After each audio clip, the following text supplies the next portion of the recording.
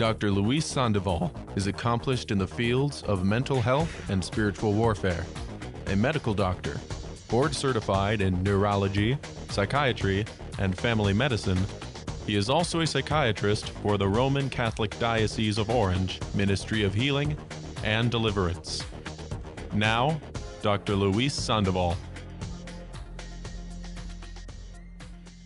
You're listening to the Dr. Luis Sandoval Show here on a Thursday afternoon. And as always, since it is the noon hour, before we start our show, let's go ahead and start praying the Angelus. In the name of the Father, and of the Son, and of the Holy Spirit. Amen. The angel of the Lord declared unto Mary, and she conceived of the Holy Spirit. Hail Mary, full of grace, the Lord is with thee. Blessed art thou amongst women, and blessed is the fruit of thy womb, Jesus. Holy Mary, Mother of God, pray for us sinners, now and at the hour of our death. Amen. Behold, the handmaid of the Lord, be it done unto me according to thy word. Hail Mary, full of grace, the Lord is with thee. Blessed art thou amongst women, and blessed is the fruit of thy womb, Jesus. Holy Mary, Mother of God, pray for us sinners, now and at the hour of our death. Amen. And the Word was made flesh, and dwelt among us. Hail Mary, full of grace, the Lord is with thee. Blessed art thou amongst women, and blessed is the fruit of thy womb, Jesus. Holy Mary, Mother of God, pray for us sinners, now and at the hour of our death. Amen. Pray for us, O Holy Mother of God, that we be made worthy of the promises of Christ. Let us pray. Pour forth, we beseech thee, O Lord, thy grace into our hearts, that we, to whom the incarnation of Christ thy Son was made known by the message of an angel, may by his passion and cross be brought to the glory of his resurrection, through the same Christ our Lord. Amen. Saint Michael, the archangel, defend us in battle. Be our protection against the wickedness and snares of the devil. May God rebuke him, we humbly pray. And do thou, O Prince of the heavenly host, by the power of God, cast into hell Satan and all the evil spirits who prowl around the world, seeking the ruin of souls. Amen. In the name of the Father, and of the Son, and of the Holy Spirit. Amen. All right, well, welcome to the clinic. Hopefully we will have a great show for you today. I'm excited about today's show. Today's show is going to be really focused on our Catholic lives and our mental health. And it's going to be on the Ten Commandments. We're going to go through the Ten Commandments and see kind of one by one, and sometimes they're in a group, of course, because we can group a few of them together. They're very similar in terms of what we're supposed to do or how we're supposed to guide our lives. But really look at the Ten Commandments and what can happen to us from a mental health perspective if we don't follow them or if we fall into these sins. And really, more than anything, as we talk about this, something that should inspire us to, if we are falling into a particular sin of any type, to lift ourselves up and get to confession right away so that we can be healthy mentally, spiritually, and physically. But before we get started on our show, let's talk a little bit about what's coming up here at the Sacred Heart Chapel. We're going to have a few conferences. Coming up August 7th, it's going to be the Sex and Honor Conference. It's going to be a great conference. I really advise if you can come as couples, it's really good because we can talk. What we're going to be talking about is, what does our faith teach us about sex? How is it incorporated, or why is it part of the sacrament of marriage? What does it mean for us as to what are we supposed to talk about when it comes to sex? What are we supposed to teach our children? How do we feel when we hear the word sex? Is it something that brings us a sense of honor, that we are following God's path and that we are sharing in the creation process with God? Or is it something that brings us shame and something that we feel we're not supposed to talk about?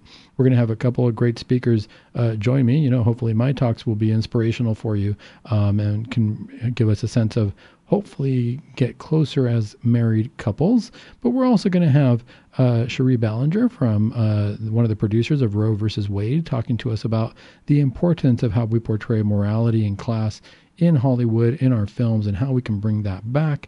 And we're going to have Mary Danielle Barber here speaking to us on theology of the body based on John Paul II's theology. What a great talk that's going to be in terms of how we should think about our bodies, what God really intended for us and our bodies, and why there should be no shame, and instead we should have honor when it comes to that. Important topics to talk about. So that's going to be here August 7th at the Sacred Heart Chapel. You can go to our website, virginmostpowerfulradio.org, to sign up for that. There's going to be another conference coming up after that in September. We're lucky we're going to be having a women's conference. And for that conference, it's going to be Father Muir, Father Stephen, and again, Mary Danielle giving us some wonderful talks. The title of that conference is True Devotion to St. Joseph. I think that's wonderful, especially in the year of St. Joseph. And as we're talking about sex and a women's conference and the family and St. Joseph, it's all going to make good Catholic sense.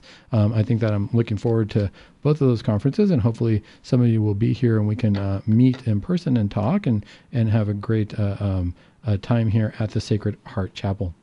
Well, today's show, a little bit different than other shows in terms of mental health, because what I really want to look into is not so much, a particular case of mental health. Sometimes I do my coffee and therapy corner where I bring up cases, but I want to go through and look at what happens. What are these 10 commandments really telling us? God put out the 10 commandments and said, I need you to follow these. And a lot of times when we hear the 10 commandments, we feel like a groan internally. We're like, oh God, I got to examine my conscience.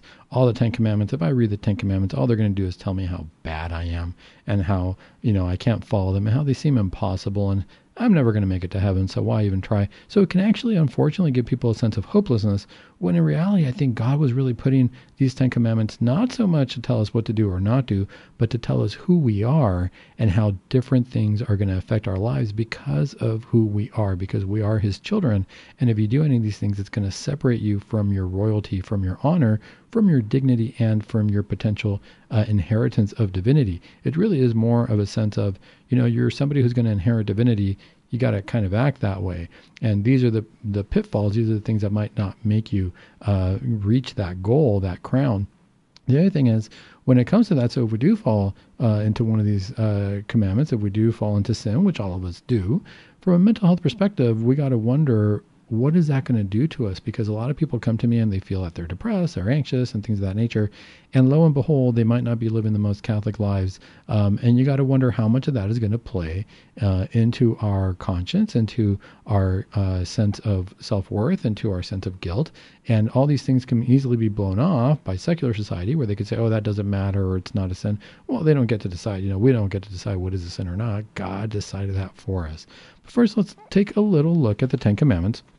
Let's read through them a little bit and see where they fall in the Bible. I want to actually read them from the Bible. I know that we can read them and go through the usual, the first commandment is thou shalt honor God. And we'll do that. We'll do that down the road as we try to compare and see how do these 10 commandments pair up, or how do they line up with potential mental illness. But what I want to do first is read through the Bible and see where we even find these. So the 10 commandments, rightfully so, are in the book of Exodus. And what's going on in Exodus is what we've got to remember. Why in the book of Exodus do we have 10 commandments? Because all of a sudden we got to go back and remember that this is after the Passover, right? So shall we say kind of like an original, a symbolic foretelling of communion coming up, when Moses was told to sacrifice a lamb so that they could get out of slavery. The Israelites can get out of slavery, out of Egypt, and into the promised land. But they had to do that with a sacrificial lamb. And then once they did that, Moses goes up to Mount Sinai and God gives them the 10 commandments that the Israelites are supposed to follow. Why? Because they are now a freed people from slavery, and they want to remain free from slavery. All of a sudden, they got to follow these guidelines. It's kind of like being in the woods, and somebody tells you, hey, you were stuck in the woods. I'm going to get you out of there. I'll bring a boat. I'll bring something down the river, the lake, or, I'm going to bring a caravan of people to save you. But now that you've been saved, here, I got to give you a survival manual so that you understand what you got to do in case you find yourself trapped again, because you might fall back into the woods. If you find yourself back in slavery, these are the things that might get you there, and you got to know how to get out. So in reality, the 10 Commandments are more of a guideline. They're kind of more of a survival guideline as to how to avoid being under the chains and shackles of sin, which then puts us under the fallen angels, right? Under their command, unfortunately, is the consequence of sin. So let's look at this. This is Exodus chapter 20. Of course, the Israelites are already saved, and they are now in the desert. Moses goes up Mount Sinai, and this is what happens. And the Lord spoke these words, I am the Lord thy God, who brought thee out of the land of Egypt, out of the house of bondage. Thou shalt not have strange gods before me, that shall not make to thyself a graven thing, nor the likeness of a thing that is in the heaven above, or in the earth beneath, nor of those things that are in the waters under the earth. Thou shalt not adore them, nor serve them. I am the Lord thy God, mighty, jealous, visiting the iniquity of the fathers upon the children, unto the third and fourth generation of them that hate me, and showing mercy unto thousands of them that love me and keep my commandments. Thou shalt not take the name of the Lord thy God in vain, for the Lord will not hold him guiltless that shall take the name of the Lord his God in vain. Remember that thou keep holy the Sabbath day. 6 days shalt thou labor, and shall do all thy work. But on the seventh day is the Sabbath of the Lord thy God. Thou shalt do no work on it, nor thy son, nor thy daughter, nor thy manservant, nor thy maidservant, nor thy beast, nor the stranger that is within thy gates. For in the 6 days the Lord made heaven and earth, and the sea, and all things that are in them, and rested on the seventh day. Therefore the Lord blessed the seventh day and sanctified it. Honor thy father and thy mother, that thou mayest be long lived upon the land which the Lord thy God will give thee. Thou shalt not kill, thou shalt not commit adultery, thou shalt not steal, thou shalt not bear false witness against thy neighbor, thou shalt not covet thy neighbor's house, neither shalt thou desire his wife, nor his servant, nor his handmaid, nor his ox, nor his ass, nor anything that is his. All the people saw the voice and the flames and the sound of the trumpet and the mount smoking, and being terrified and struck with fear, they stood afar off. So that was, that's it. That's the 10 Commandments. That's right there. It's pretty impressive when you read them from the Bible. That's chapter 20, verses 1 through 18 that I just read. It's important to read them that way because we see that, the first 3 commandments, we kind of take for granted and say, well, love God, don't take his name in vain, and, go to Mass on Sundays. But a little bit more involved here when we read in the Bible. God kind of explains those a little bit more. When we come back from the break, we're going to go through these, break them down, and see what can happen to us as far as our mental health and how can we avoid those pitfalls. More to come after the break here on the Dr. Luis Sandoval Show.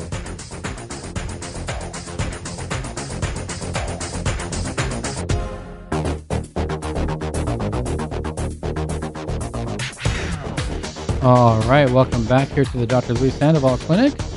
Today we are talking about the 10 Commandments and what they mean for us as far as our mental health and what can happen if we do not follow these commandments. Remember, God gave Moses the commandments, right, to give to the people of Israel, and he gave it to them in the book of Exodus after they were freed from the clutches of Pharaoh. They cross the Red Sea, they get into the desert, they're headed towards the promised land, and God says you gotta follow these rules, not because you're bad people, but because you're actually very, very good people. You're destined for something very great, and you don't want to run into these pitfalls, because the first thing you got to understand is that you're very, very good people because I made you good people, because you can't forget that I am your creator, and you can't forget that you are not God. You got to know your place. You can't let that narcissism get in the way. And really, that's what happens with the first commandment. We got to look at these, actually the first 3 commandments. We always say the first 3 commandments are broken up into, those that pertain to God, and then the commandments 4 through 10 really pertain to our neighbors. Okay.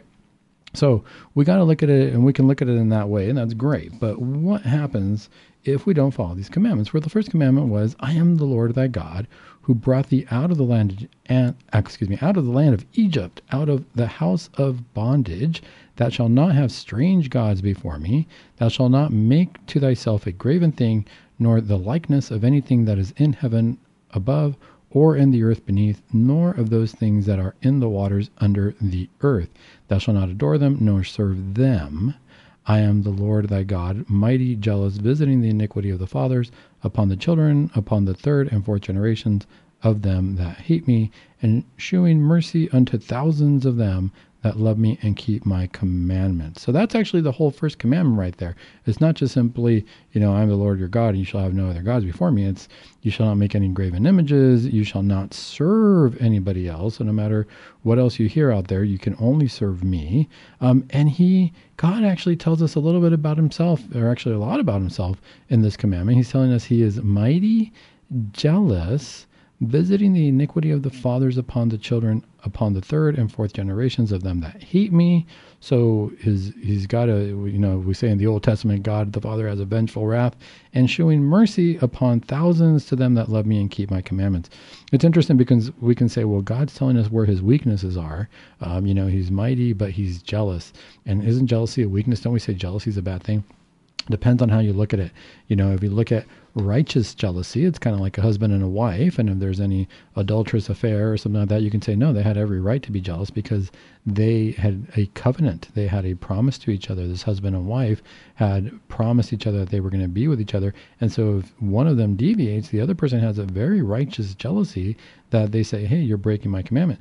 If God is a jealous God, then he's telling us that, hey, we have this covenant, and if you go worship other gods, you are breaking our covenant, and I have a right to be jealous, such as a spouse would be. Isn't that what we talk about when we talk about communion and we talk about the crucifixion? And then we say that Christ married the church at that point, right? And we say that, we are the betrothed and Christ is the bridegroom. So he has, as we understand, a marriage type relationship in a spiritual sense, but he has every right to be jealous. So it's important to remember that because if we break that first commandment, where all of a sudden I'm going to turn to a horoscope instead of turning to prayer, if I'm going to serve, my psychic because I'm going to go over to talk to the psychic, or I'm going to talk to a curandero because I think they're going to know better than God, it's like you're cheating on God.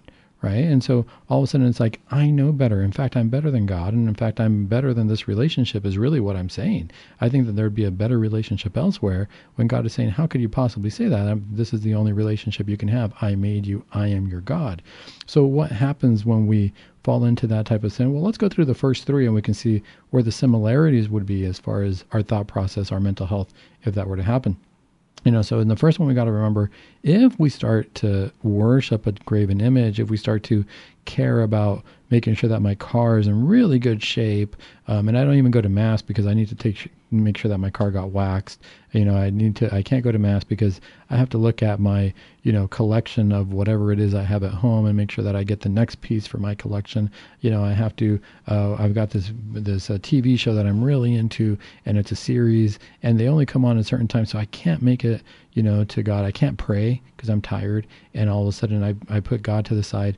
It's like, it's a breakup with God. It's like cheating on God because God is saying, you got to put me first before everything else. So if you want your life to go well, you got to understand who you are. You and I are in this relationship, and if you break that, things might not go so well for you.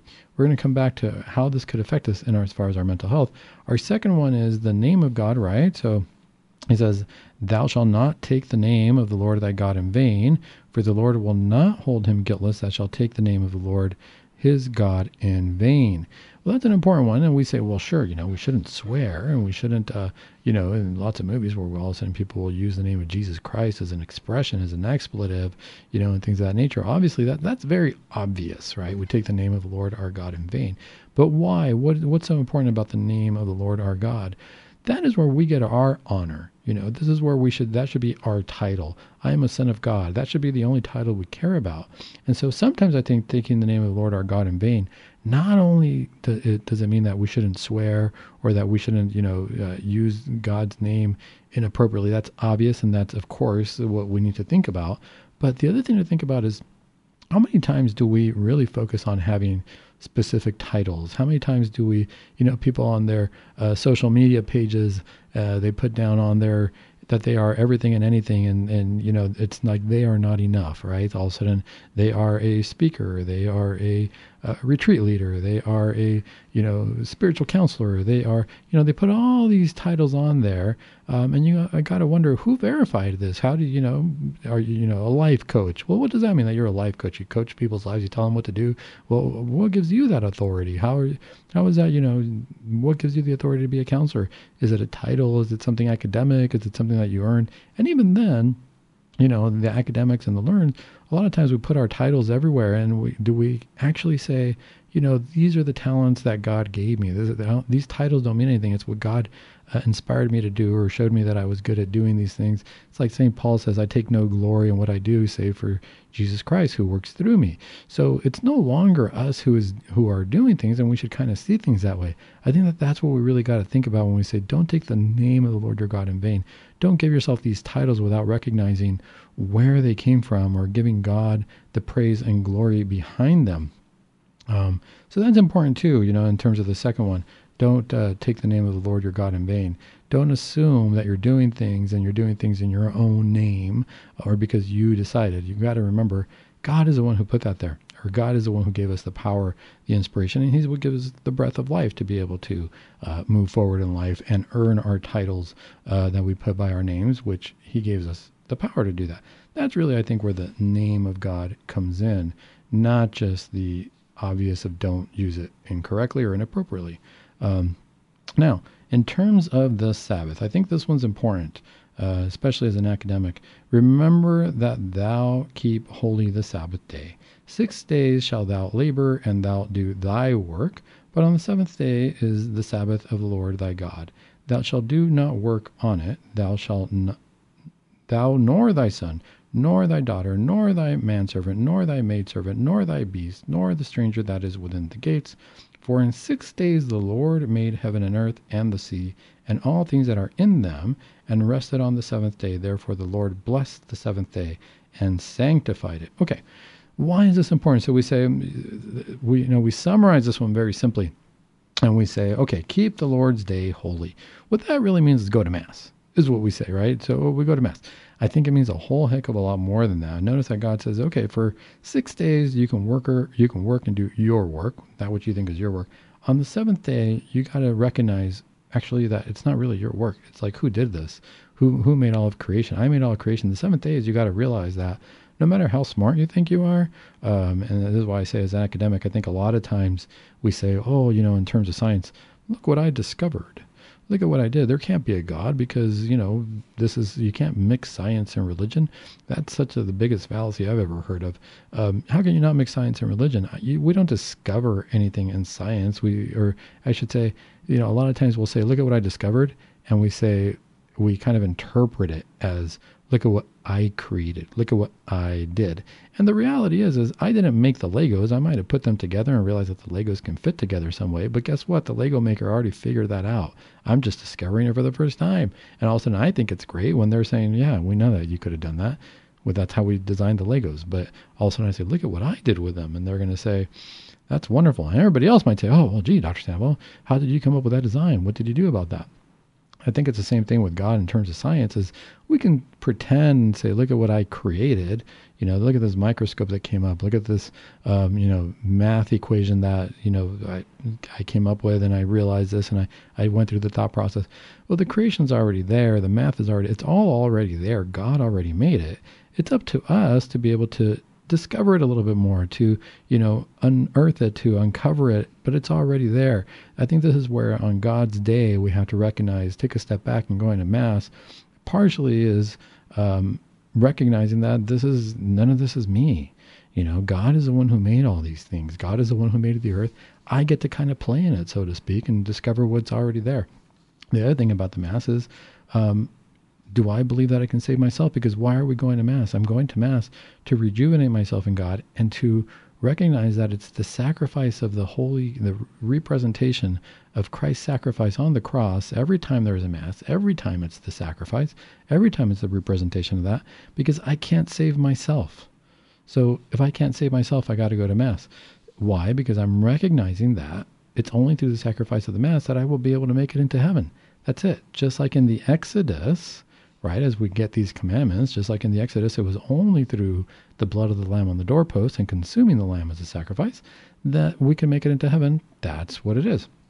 So what happens if we break one of these first 3 commandments? So if we don't recognize, if we don't honor God and we have graven images, if we don't honor the name of God and assume our titles are what's important, and if we don't keep holy the 3rd day, if we don't recognize that God is the creator of all this and I am just a participant, and we don't give God his place, this is what's going to lead us to pride, which in the medical world is called narcissism. And all of a sudden, if we're narcissistic, guess what? I'm all about me, my titles. I focused on, if I don't have these titles, I don't feel important. And guess what? Nobody else matters. I'm not going to be empathetic towards other people. I don't care about other people. I don't care about what their titles are, because I better show off how much I have. In fact, to the point where I might even talk bad about other people or put them down because that might give me a greater title, right? And so all of a sudden, we might not recognize this, but we might become narcissistic and really off-putting to other people. So we might not realize that other people are like, I don't really want to hang out with Dr. Sandoval because he thinks he's all that. He just thinks he's all that in a bag of chips, as people say. And it's like, he's not very pleasant. I don't like the way he is. He's always talking about himself. If somebody else tries to, say what their accomplishments were, Dr. Sandoval jumps in there and says, "Whoa, well, look at what I did. Well, look, did you hear about my latest title? Did you hear about my latest accomplishment?" And we don't give other people the appropriate recognition because we don't even give God the appropriate recognition. And guess what's going to happen once we're narcissistic? We're going to be in a constant state of depression because we're never going to be happy with anything. Unless we have the titles, we're not going to be happy. We're going to be insecure. We're going to be depressed, and we're not going to feel good about ourselves. And God forbid we find good in anybody else, because even finding good in somebody else makes us feel down. It's a terrible depression to be in. So remember, the first 3 commandments, we want to follow those. We don't want to be depressed. More when we come back.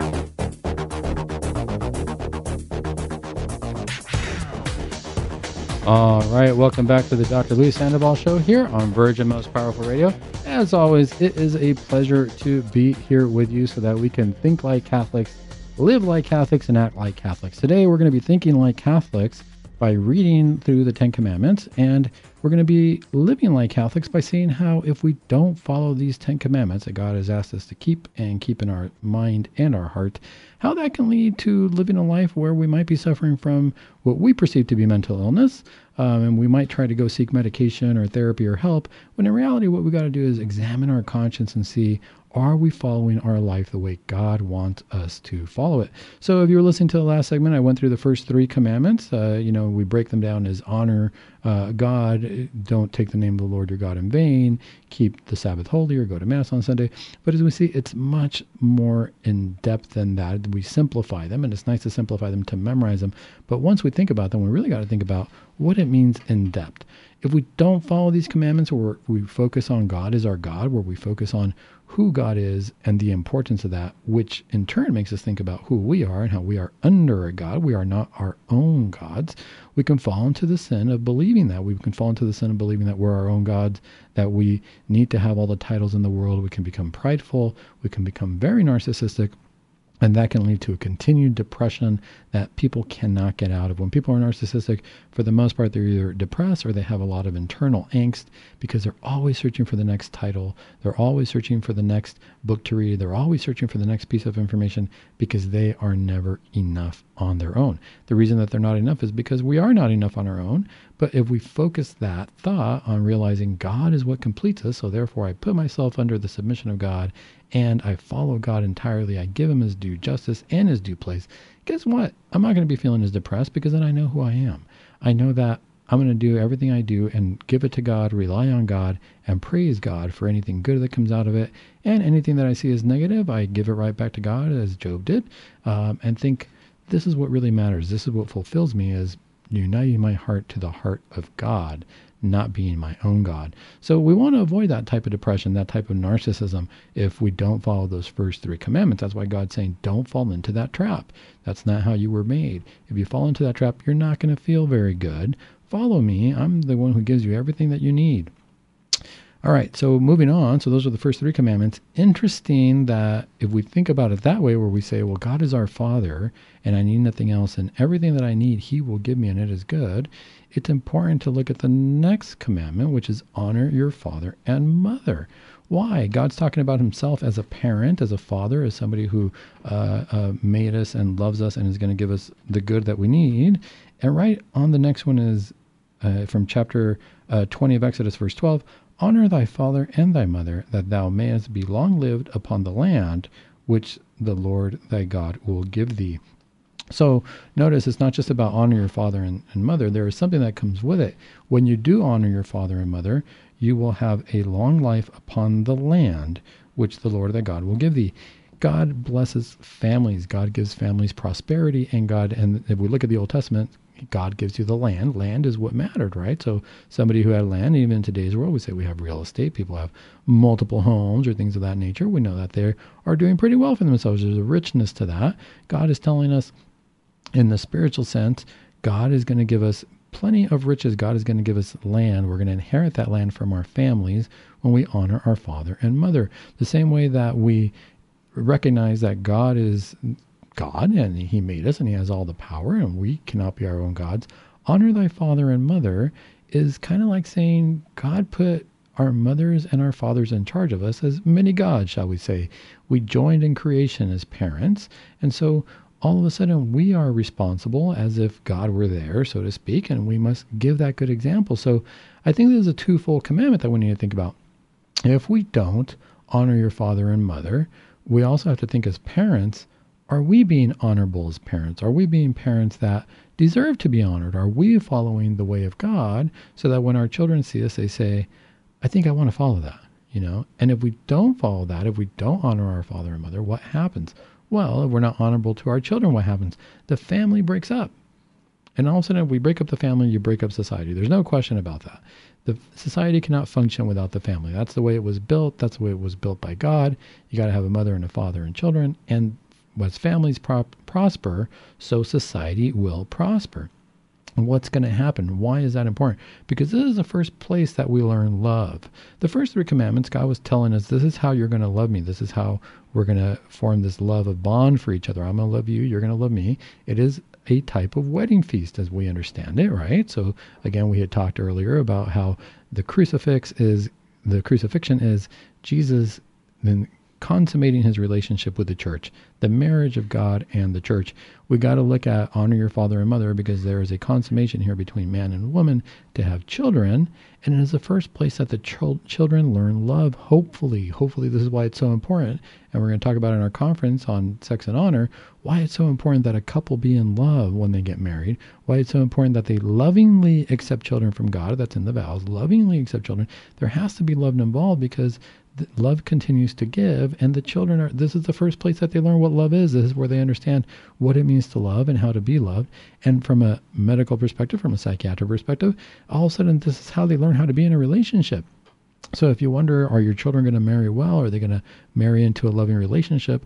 Is that what they saw at home? Did they know how to get into a loving relationship? Did they see mom and dad love each other? Were they being honorable parents? Were they being parents that should be honored? And did the children learn how to honor that relationship? If they did, they're going to want to repeat that in their lives. So what happens if we don't have an honorable household? All of a sudden, there's going to be a lot of anger, resentment, wrath. We fall into these sins. These are sins, we fall into the sin of wrath. It's a capital, it's a deadly sin, right? Where all of a sudden we want to separate ourselves from that family. We want to end our relationship with that family. We want to kill our relationship with that family because it was not a good place to be. It was not a healthy relationship. And you ask the children, would you ever go back and live in your parents' house? God, no. Now, you could say, Dr. Sandoval, there's a question of maturity at the same time, would you go back and live with your parents? Well, no, you're mature, sure. But then the question is, would you live there in your heart? Is that the kind of home that you're going to create for yourself? Or are you trying to say, gosh, I want to create a home that's nothing like where I grew up? Would you go back there really means, is that what you're going to recreate in your own family life? Well, you got to ask yourself, is this the family? Is this the example that the parents are giving? Are they teaching love? Are the children learning love? Is it an honorable environment? Now, it doesn't have to be perfect. There's going to be arguments. It doesn't have to be sugary sweet. We're human beings. But are they going to learn that even in the midst of trouble or arguments, that we are able to come back to each other and that we are able to apologize and make amends and repair the relationship? We're learning really in that family relationship how to repair relationships so that if we do have and if we do falter away or if we do sin, we can repair our relationship with God as well. We learn how to do that as we live with each other. This is really more of a metaphor of what it's going to be like in heaven, where we have repaired our relationship with God, and we learn that in the family. And this is where the honor your father and mother comes in. We don't want to end up with anger and wrath because that kills us internally. And that's where you end up with children who have poor self-esteems, who grow up into parents with poor self-esteem, who have parents who don't feel that what they say is important. And so why would their children listen to them? Children who feel that their parents don't listen to them. And so this is where you get that separation, that break, and then a loss of a sense of what it means to be a family, what it means to really be together, living Catholic, if we don't think about the honor that goes into being in a family. So that's what's important. You don't want to end up with this sense of darkness in the heart, because that too can lead to a depression, anxieties, insecurities later on in life when you're trying to build your own family. That can be very, very challenging to come out of. Notice that I said that a child might want to end that relationship, kill that relationship, not have a sense of family, or how many children say, gosh, I don't ever want to have a family because I don't want it to be like that. That's all I know. So we got to remember as parents, are we being honorable? Are we teaching our children what it's like to have a good family that they might want to repeat? Which, if we move forward, it makes sense that the next commandment, therefore, is thou shalt not kill. We always think of killing as, the murderous act that we see on TV where there's blood, guts, or somebody died in a tragic accident, or there's an immediate sense of death, and we look at the mortal death that's involved. But we got to go back to the book of Adam and Eve. So thou shalt not kill, and actually thou shalt not commit adultery, they kind of go hand in hand. Thou shalt not kill. Let's start with that one. Thou shalt not kill in terms of the snake told Eve, you're not going to die. You can eat of the fruit and you're not going to die. So he's already lying to her that she's not going to die. But what he meant was you're not going to die the physical death. You're going to grow older. But God said, no, you're going to die. There's going to be an eternal death. There's going to be a death of your soul. And guess what? That happens, obviously, when we disobey God. But it can also happen if we've been exposed to trauma. How many times in families do I hear about there was a lot of abuse growing up? We go back, this is where we go back and forth between the fourth and the fifth commandment.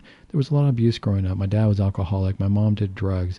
Or maybe there were no drugs. They just yelled at each other. They screamed at each other. There was physical abuse. My dad was beating up my mom or beat on the kids, or the mom was beating up the kids or the dad. It happens. And so when we see this type of environment, we already see that there's a death there. It's killing the soul. It's killing the mind. It's killing the person, maybe not the flesh, but it's killing the person. And it can lead to killing the flesh too when the anger and the wrath gets there. But we got to remember that thou shalt not kill. It's interesting that it follows honor thy father and mother, because honor thy father and mother fosters life. And if that commandment's not there, all of a sudden we end up with post-traumatic stress disorders. We end up with abuse in the family. We end up with people feeling guilty if somebody did kill somebody for real, say they were holding up a bank or something like that and they used a gun and they killed somebody. There's going to be a whole lot of things that the soul's going to go through, but that can happen without even that specific kind of death. So if somebody experienced a very abusive household, they could end up with what I end up treating in clinic as feelings of fear. First one is fear because I'm afraid. I'm afraid of being in a place where there was a sense of life or death. I didn't know when I walked in the door if somebody was going to yell at me or was going to be in a good mood or anything along those lines. Because of that, I always lived in this constant fear of potential harm. I could end up with PTSD type symptoms where now I'm always on alert. I can never relax. I don't sleep well. If I go places, I always got to see where the exit is. I got to sit with my back to the wall so I can see what's going on. I'm always on alert. I can't relax myself. There's a lot of stress and anxiety. And some people will even get psychotic, as anybody who's committed a murder in jails and things like that, when they start to recognize the gravity of their sin, they can actually go into a psychosis potentially. Now, it's not very common, but I have seen it happen. So it's interesting that do not kill can bring with it a whole lot of emotions. This is also going to go into adultery because you're killing a relationship. And we're going to talk about more about how the fourth, fifth, and sixth commandments are really about life and not killing when we come back from the break.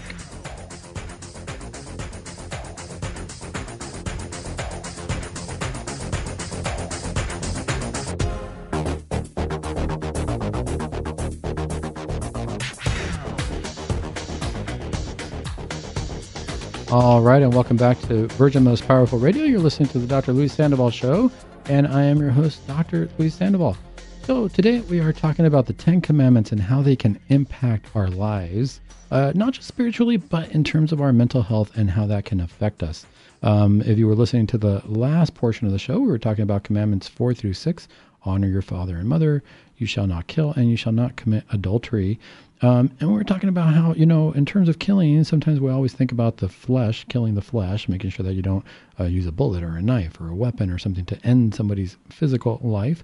But what we've got to remember is that we can kill the mental, spiritual well-being of people, whether it be the words we use, the way we treat each other. And we were talking about how in a family, when we're talking about commandment number 4, honor your father and mother, we can either learn life or death in a family, depending on what the relationship is like. If we're coming from an abusive family, we're going to start to see death, right? Internal death, because all of a sudden you can't speak, you can't say, your opinion doesn't matter, things of that nature. When we say don't kill people, we say we have to use kind words, or we have to create that kind environment. Are we doing that as parents? And when it comes to adultery or fornication, we are killing not just our relationship with God, but we're killing our relationship with our partner, right? What we're really saying is, like we said before in the first commandment, honor God. And we're saying if we don't, God is a jealous God because he wants this exclusive relationship with us on an individual basis. When we falter from that relationship with God, it's like an adultery. It's like we are separating ourselves from that relationship and saying, I know better. I will find love somewhere else. And the same thing with an adultery. We have to look at the situation. Granted, situations can be very complicated between married couples, and we have to ask ourselves, why did this adultery take place, or under what circumstances? But it tells me that there is a death there. There is a lack of life. There is a lack of a unity in the relationship. And so these 3 commandments we can put under commandments where we talk about life and death. Honor your father and mother. Is there life or death in the family? That translates into life or death of the person and what actions they're going to take in the future, whether it be with their peers or with their spouse. And do we have a case of adultery, fornication, or deviance in that way? What happens when we fall into any of these sins? There's going to be wrath. There's going to be anger. There's going to be feelings of guilt, stress, and anxiety that we feel. That was not necessary. A lot of the people I might counsel say, gosh, if I could go back and never cheat on my spouse, or have been nicer to that person, or never said anything, or not pulled the trigger. I've yet to meet anybody who did that. Or say, gosh, I wish I wouldn't have looked at pornography, and I wish I wouldn't have looked at child pornography. I ended up in jail. Things of that nature. They end up with this sense of, it was so unnecessary. It was so inappropriate. It should have never happened. And so all this guilt comes in, and now they got to rebuild their lives, which I hope that they're rebuilding their lives. That's a good thing. But that is what can happen. And so how much of that do we treat? Obviously, we can give medication for any of these things to hopefully alleviate some of those symptoms and support the emotions. But ultimately, you got to ask yourself, if it was based in a sense of sin, we got to examine that conscience and get to confession in order to do a true healing, not just a medical healing of the mind and the body, but we got to heal the soul, because that's what was hurt in this case. All right, let's move on to the next commandment. So interesting that commandments number 7 and number 8, thou shalt not steal, and thou shalt not bear false witness, right? So thou shalt not steal, thou shalt not bear false witness against thy neighbor. And those are verses 15 and 16 in chapter 20 of Exodus. These 2 commandments I pair them together because in a way, when we commit these commandments, the first one, thou shalt not steal, commandment number 7, is pretty easy. It's just don't take anything that doesn't belong to you. So if it's there, if it's not yours, don't take it, right? There's no reason for you to have it. There's no reason for you to take it. Now, that's not to say that if I take something that, I don't know, there's food there and it was for everybody and it's going to spoil or go bad. Sometimes we might say, well, I took it so it wouldn't go bad. We might have different reasons why we take things. It might not always be a Grand Theft Auto case or holding up a bank or a jewelry store, but there might be a reason behind taking something that I don't know who it belongs to. We got to look at each case individually. But overall, if I know that something belongs to somebody, if we're going to talk about stealing as in and of itself, if I know it belongs to somebody else and I'm going to take it, there's lots of reasons why I could take it too. I could take it just to upset the person, to make them feel bad, for whatever it is. And then bearing false witness is kind of the same thing. So in a way, we are going to steal a person's reputation. If I lie about somebody, I'm stealing something too, because I'm stealing their ability to live in the truth. If I start to gossip about somebody or make things up and say, I really think that I don't want to say, I'm not trying to gossip, but I think this person is, I don't know, they seem a little bit off, or I think they're here because they really don't like you. Now, notice that I just said I think. I don't know. I didn't verify this.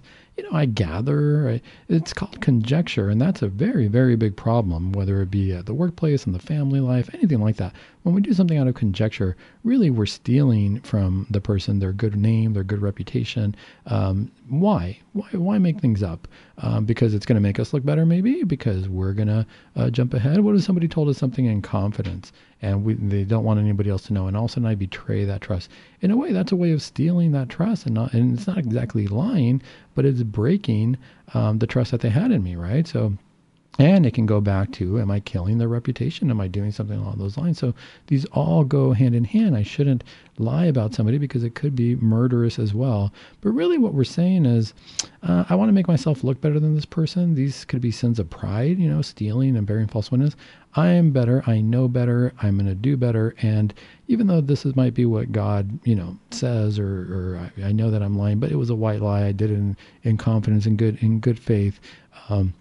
Really, at the end of the day, it's because I think I'm better than other people, or I know better, and it doesn't matter what happens to them as long as I look good, as long as it looks like I have an answer or something along those lines. Now, when we fall into these traps of stealing, one, we end up feeling guilt. We end up feeling guilt for stealing things, and people end up depressed and anxious because what they don't realize is, as you start doing this, we'll do, when we tell a lie, what do we say? You start a spider web of lies. What a tangled web we weave when first we practice to deceive.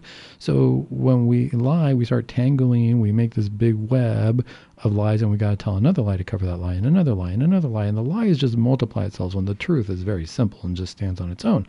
As we're multiplying these lies, we're going to have to keep track of these lies.